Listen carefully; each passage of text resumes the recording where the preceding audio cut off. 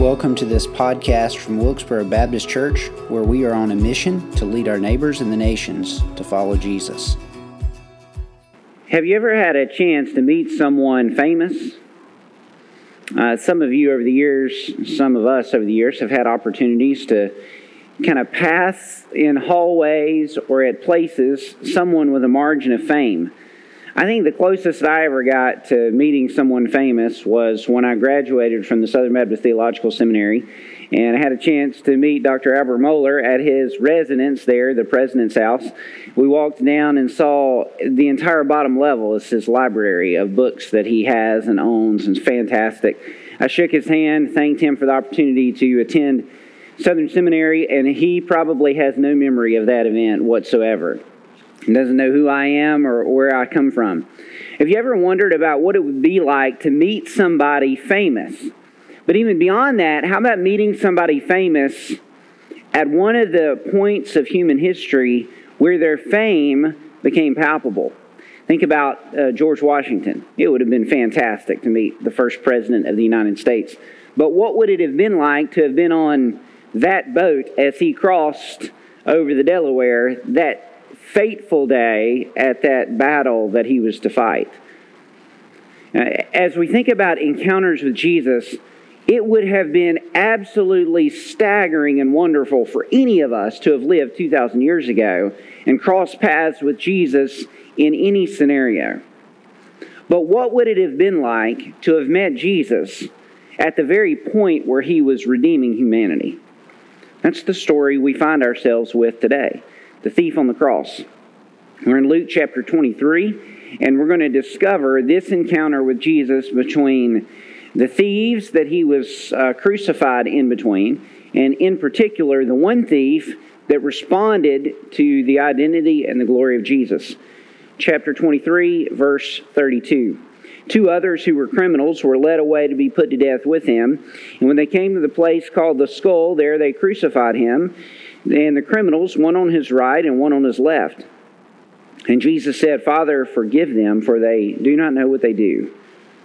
And they cast lots to divide his garments, and the people stood by watching. But the rulers scoffed at him, saying, "He saved others, let him save himself, if he is the Christ of God, the chosen one." The soldiers also mocked him, coming up and offering him sour wine, and saying, "If you are the king of the Jews, save yourself." There was also an inscription over him, "This is the King of the Jews." One of the criminals who were hanged railed at him, saying, "Are you not the Christ? Save yourself and us." But the other rebuked him, saying, "Do you not fear God, since you are under the same sentence of condemnation? And we indeed justly, for we are receiving the due reward for our deeds. But this man has done nothing wrong." And he said, "Jesus, remember me when you come into your kingdom." And he said to him, "Truly I say to you, today you will be with me in paradise." We're going to explore particularly what this story teaches us about conversion, but it tells us a couple of things theologically that I just want to get out of the way and make sure that we're clear on. First, it tells us that something about the destiny of those who believe in Jesus.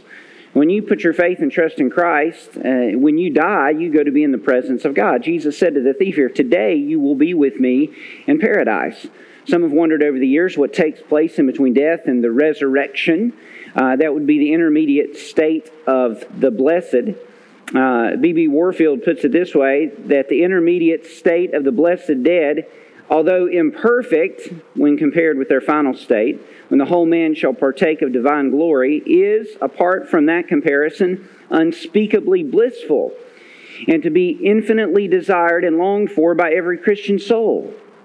On Friday of this week, we had the privilege and the morning celebration of Miss Norma Jean Burnett here at Wilkesboro Baptist Church. A godly dear saint, a sweet lady. We believe that when she died on Monday afternoon, she went to the very presence of the Lord. And I think this text teaches us that when Jesus said, "Today you will be with me." So when a saint goes to be in heaven or goes to be with God, it may not be the final state, what we read about in Revelation. It's certainly not the resurrected state when our bodies meet our souls, but it is a state of being with Jesus. This text also teaches us something about the doctrine of salvation and baptism. We're a Baptist church for a reason. We believe that it means, and I'll talk about this at the end of our sermon, it is important that if you trust Jesus to be your Savior, you follow through publicly with baptism. But we are also not a church, not a doctrinal church that believes that baptism is necessary for salvation. Baptism is an outward statement and profession of an inward public decision to follow Jesus Christ as your Lord and Savior. This man on the cross could not be baptized. That was not possible before his death, and yet he still made it into the very presence of God. The story also teaches us that while Jesus was on the cross dying for the sins of the world, he cared about the sins of one man. We're going to look at what does conversion look like from the cross. Why was this thief converted when the other was not? There were lots of people around the cross that day. There were religious leaders who mocked. There were soldiers who crucified Jesus and also mocked Jesus. There were crowds that watched. There were some disciples that were afar off. There was certainly his mother and John were there watching the events take place on the cross. But there were those two criminals, those that were crucified on his right and on his left. Matthew and Mark's gospel tell us that both criminals railed at Jesus and mocked Jesus. Luke's account is the only one that tells us that one of those criminals kind of changed tune at some point while he was hanging on the cross. Not entirely sure why. The text doesn't give us a specific indication why he changed or why he was converted in terms of of what motivated that, but it does tell us that he was converted.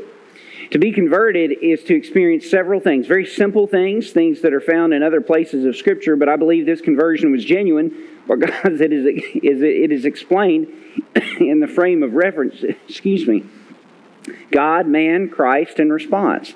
It's discovered in his response to Jesus there on the cross. First of all, to be converted is to fear God. To be converted is to fear God. The one thief was railing against Jesus, mocking Jesus, telling Jesus, if you're the Christ, why don't you get off the cross? Why don't you save yourself? Why don't you save yourself and save us too? Take us with you. And the thief that was converted said, do you not fear God? Listen, to fear God is a necessary precursor to coming into a relationship with Jesus Christ. What is the fear of God? It is the fear of His holiness. It is the fear of His greatness and His glory. John Bunyan, the great author who wrote Pilgrim's Progress, wrote several other books. In one book, he wrote on the very subject of the fear of God. He spent several chapters discussing what the fear of God was not and what the fear of God was. And there are all sorts of types of fears that you and I have. There are fears that we're going to die and fears that things are going to happen to us that almost never happen to us. The wishful thinking or the fearful thinking, the conditional fears. The fear of God, though, is a recognition of His greatness. It's a recognition of His glory. It's a recognition of His holiness. And folks, I just want to tell you, if you read through the testimony of Scripture from Genesis to Revelation, we discover a God that is worthy of our bowing our knees before Him. We discover a God who is great in His judgments, great in His glories, great in His redemptive work. He is worth us fearing, bowing before Him in holy adoration. He is to be feared. We're not entirely sure why this man feared God on the cross. Text doesn't tell us that. Maybe he got involved in thievery because of peer pressure. Maybe he got in with the wrong crowd in the period of his teenage years. Maybe he was drawn away of some accord and fell into evil, sinful behavior and justifiably hanging on the cross for his crimes. But at some point there on the cross, he understood that he needed to fear the God that he was about to meet. Bunyan put it this way. He said, though there is not always grace where there is fear of hell, yet to be sure there is no grace where there is no fear of God. Folks, in order to enter into a relationship with a living God, a holy God, a righteous God, we need to fear Him.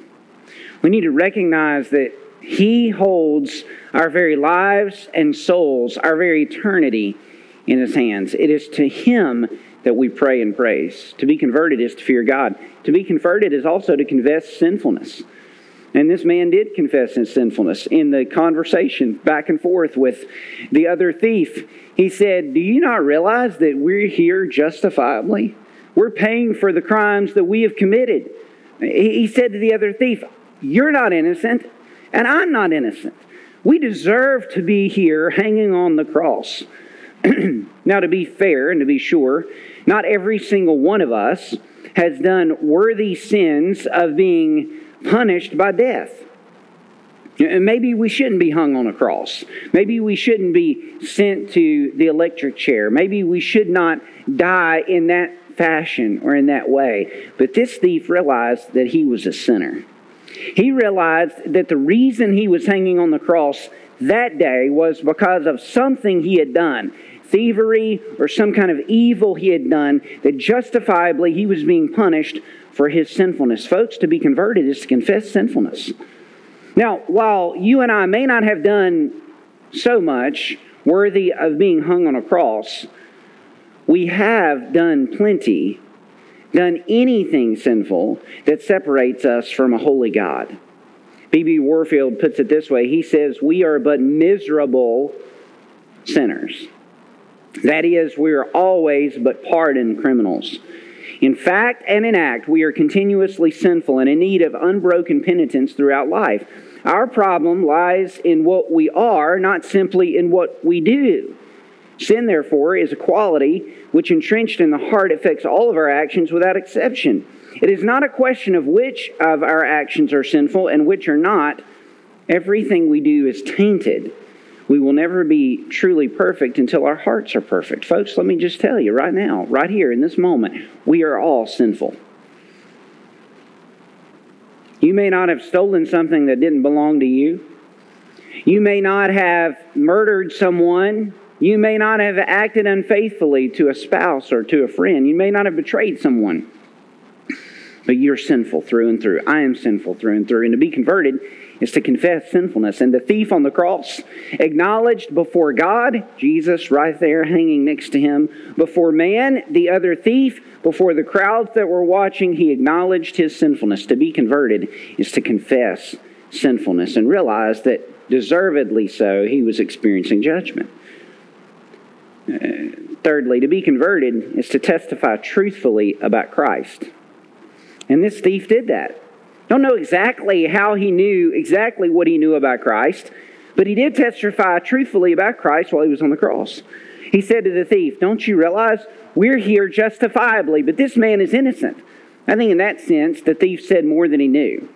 I don't necessarily think the thief thought Jesus was perfectly sinless, but he did realize that Jesus didn't deserve to be hanging there on the cross. In fact, on a number of occasions, with Pilate, with Herod, and even with one of the Roman soldiers, later on in chapter 23, the innocence of Jesus was testified by all of those individuals.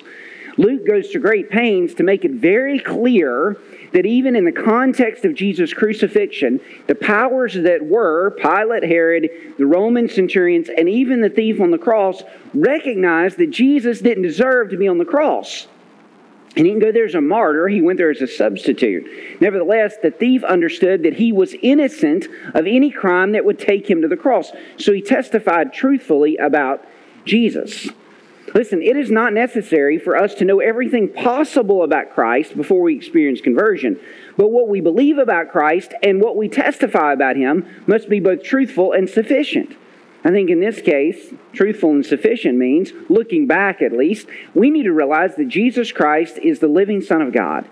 He's God in human flesh, fully man and fully God, who died on the cross for our sins and rose from the dead so that we could have eternal life. In order for us to experience conversion, we have to testify and believe truthfully about Jesus Christ. And the thief did that. He acknowledged that Jesus was innocent, maybe because just in prior moments, Jesus had the audacity, can you believe this? To say to the Father, pray to the Father on the cross, "Father, forgive them, for they don't have any idea what they're doing." Maybe Jesus' words in that moment struck a chord in the heart of that thief hanging on the cross and helped him recognize that this man was different than any other man. This man was someone that he needed to follow. This man was someone that he needed to believe in.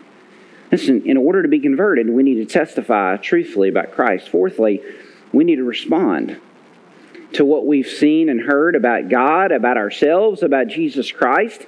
To be converted is to trust God and ask for salvation. To put our faith in God alone, to depend on Him as Jesus, as our Savior, as our substitute, and ask for salvation. I want you to grasp the audacity of this for just a moment. The thief looked over at Jesus and said to Him, "When you enter into your kingdom," where did he get that from? Well, the testimony there on the cross had been that Jesus is king. Even above on his cross was the statement he was the King of the Jews. The reason he was being railed at is because of his claim to be king. Jesus wasn't a king in a geopolitical sense. He wasn't trying to raise an army to overthrow the Roman government, but he was a king with a kingdom, a king with a gospel kingdom that was going to redeem the hearts of sinful men. And I don't know exactly what the thief knew or thought he knew about Jesus' kingdom, but he said, "Remember me when you come into your kingdom."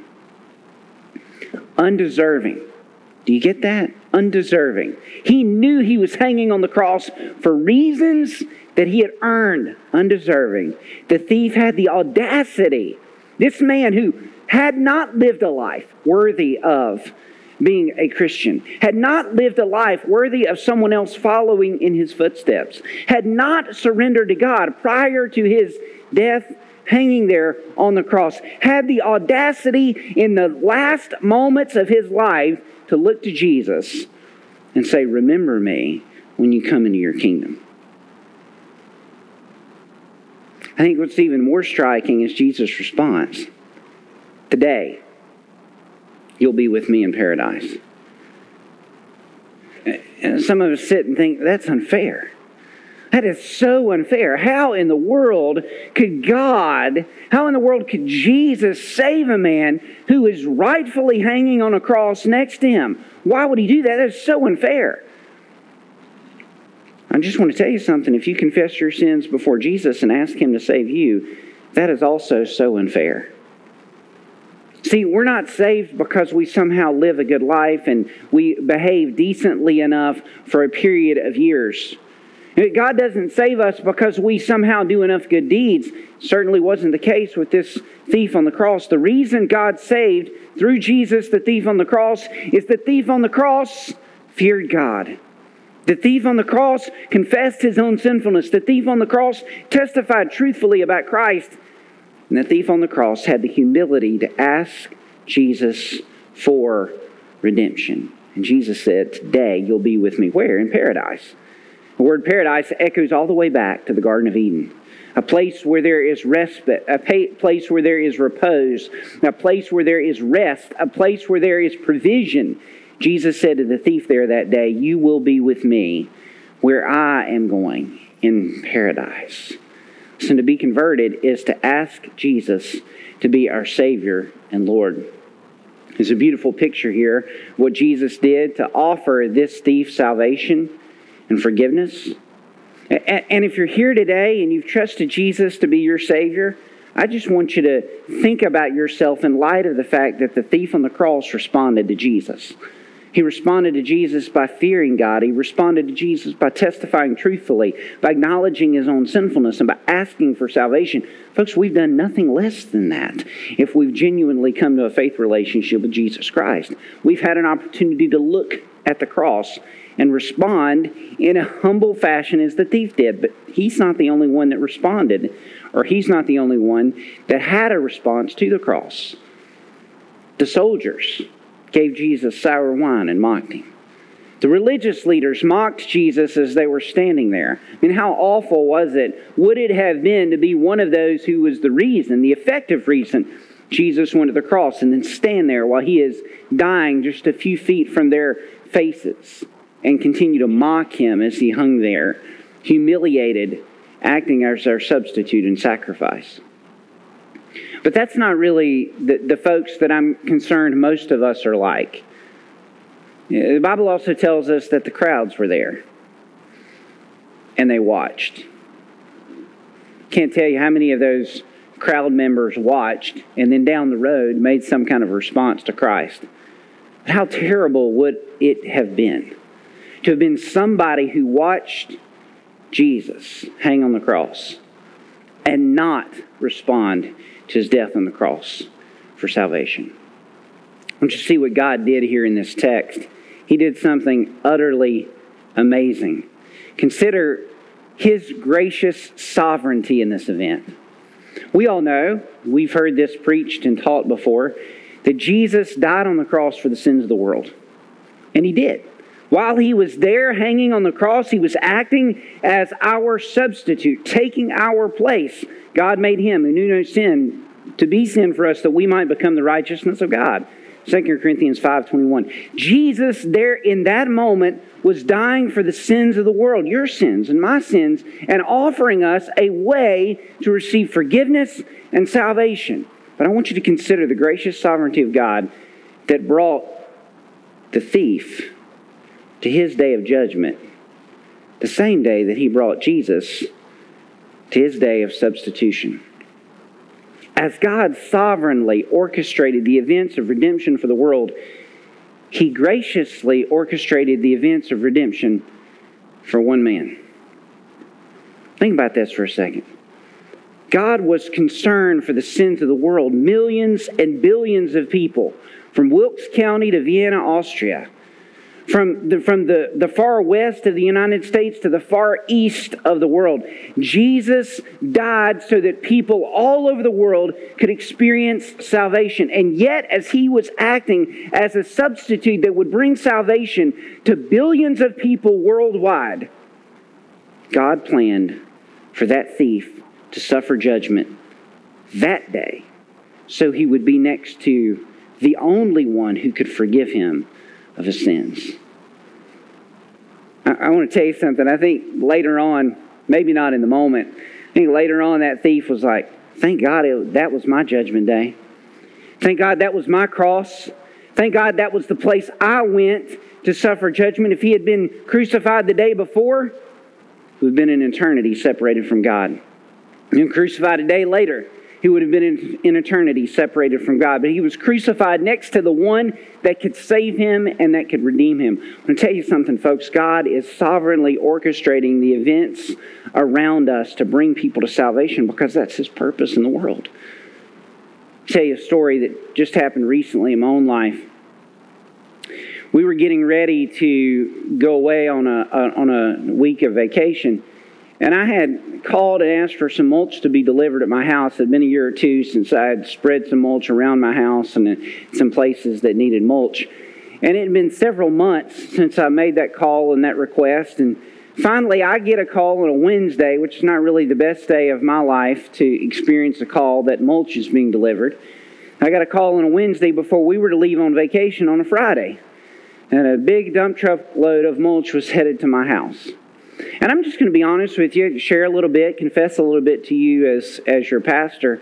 I love what I get to do here. I get to read and study and pray and think and counsel and share and minister to you. But most of my job is not physical.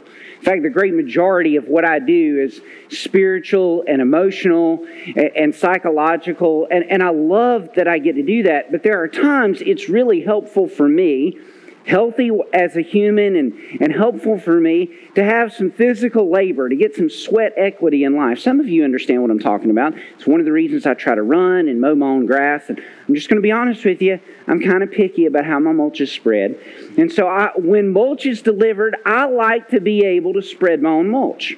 Okay? Yes, it's hard. Yes, it's difficult, but that's just I like to do that. And basically that means it takes me a little while to get a big dump truck load of mulch spread. The problem was, because of the size of the truck and the dew on the grass that morning, they couldn't put it where it needed to be put in my mulch bed. They had to put it in my driveway. And so I had to get like a ton of mulch distributed in 2 days. And I was a little perturbed. Internally, I was a little frustrated by the circumstance. Not going to be able to do this. My wife, being the wise, godly woman that she is, recognized that I needed some help. So she called a lady that attends church here. Her sons had helped out with a project with some other folks. and got Tyler Birch to come help us, help me on that Thursday morning, move some mulch. And she had said in passing something to one of our deacons here, Alan Whittington, about spreading mulch, and evidently he likes to spread mulch too. So Alan showed up on Thursday, and Tyler showed up on Thursday to help spread mulch. And I'm just going to be honest, there was a little bit of me that morning that was like, I just want to put some headphones in, listen to an audiobook, listen to some music, sweat a little bit, move mulch, but I knew there was no way I could get it all done. It wasn't what God wanted anyway. He was orchestrating some events that were far bigger and more amazing than I can imagine.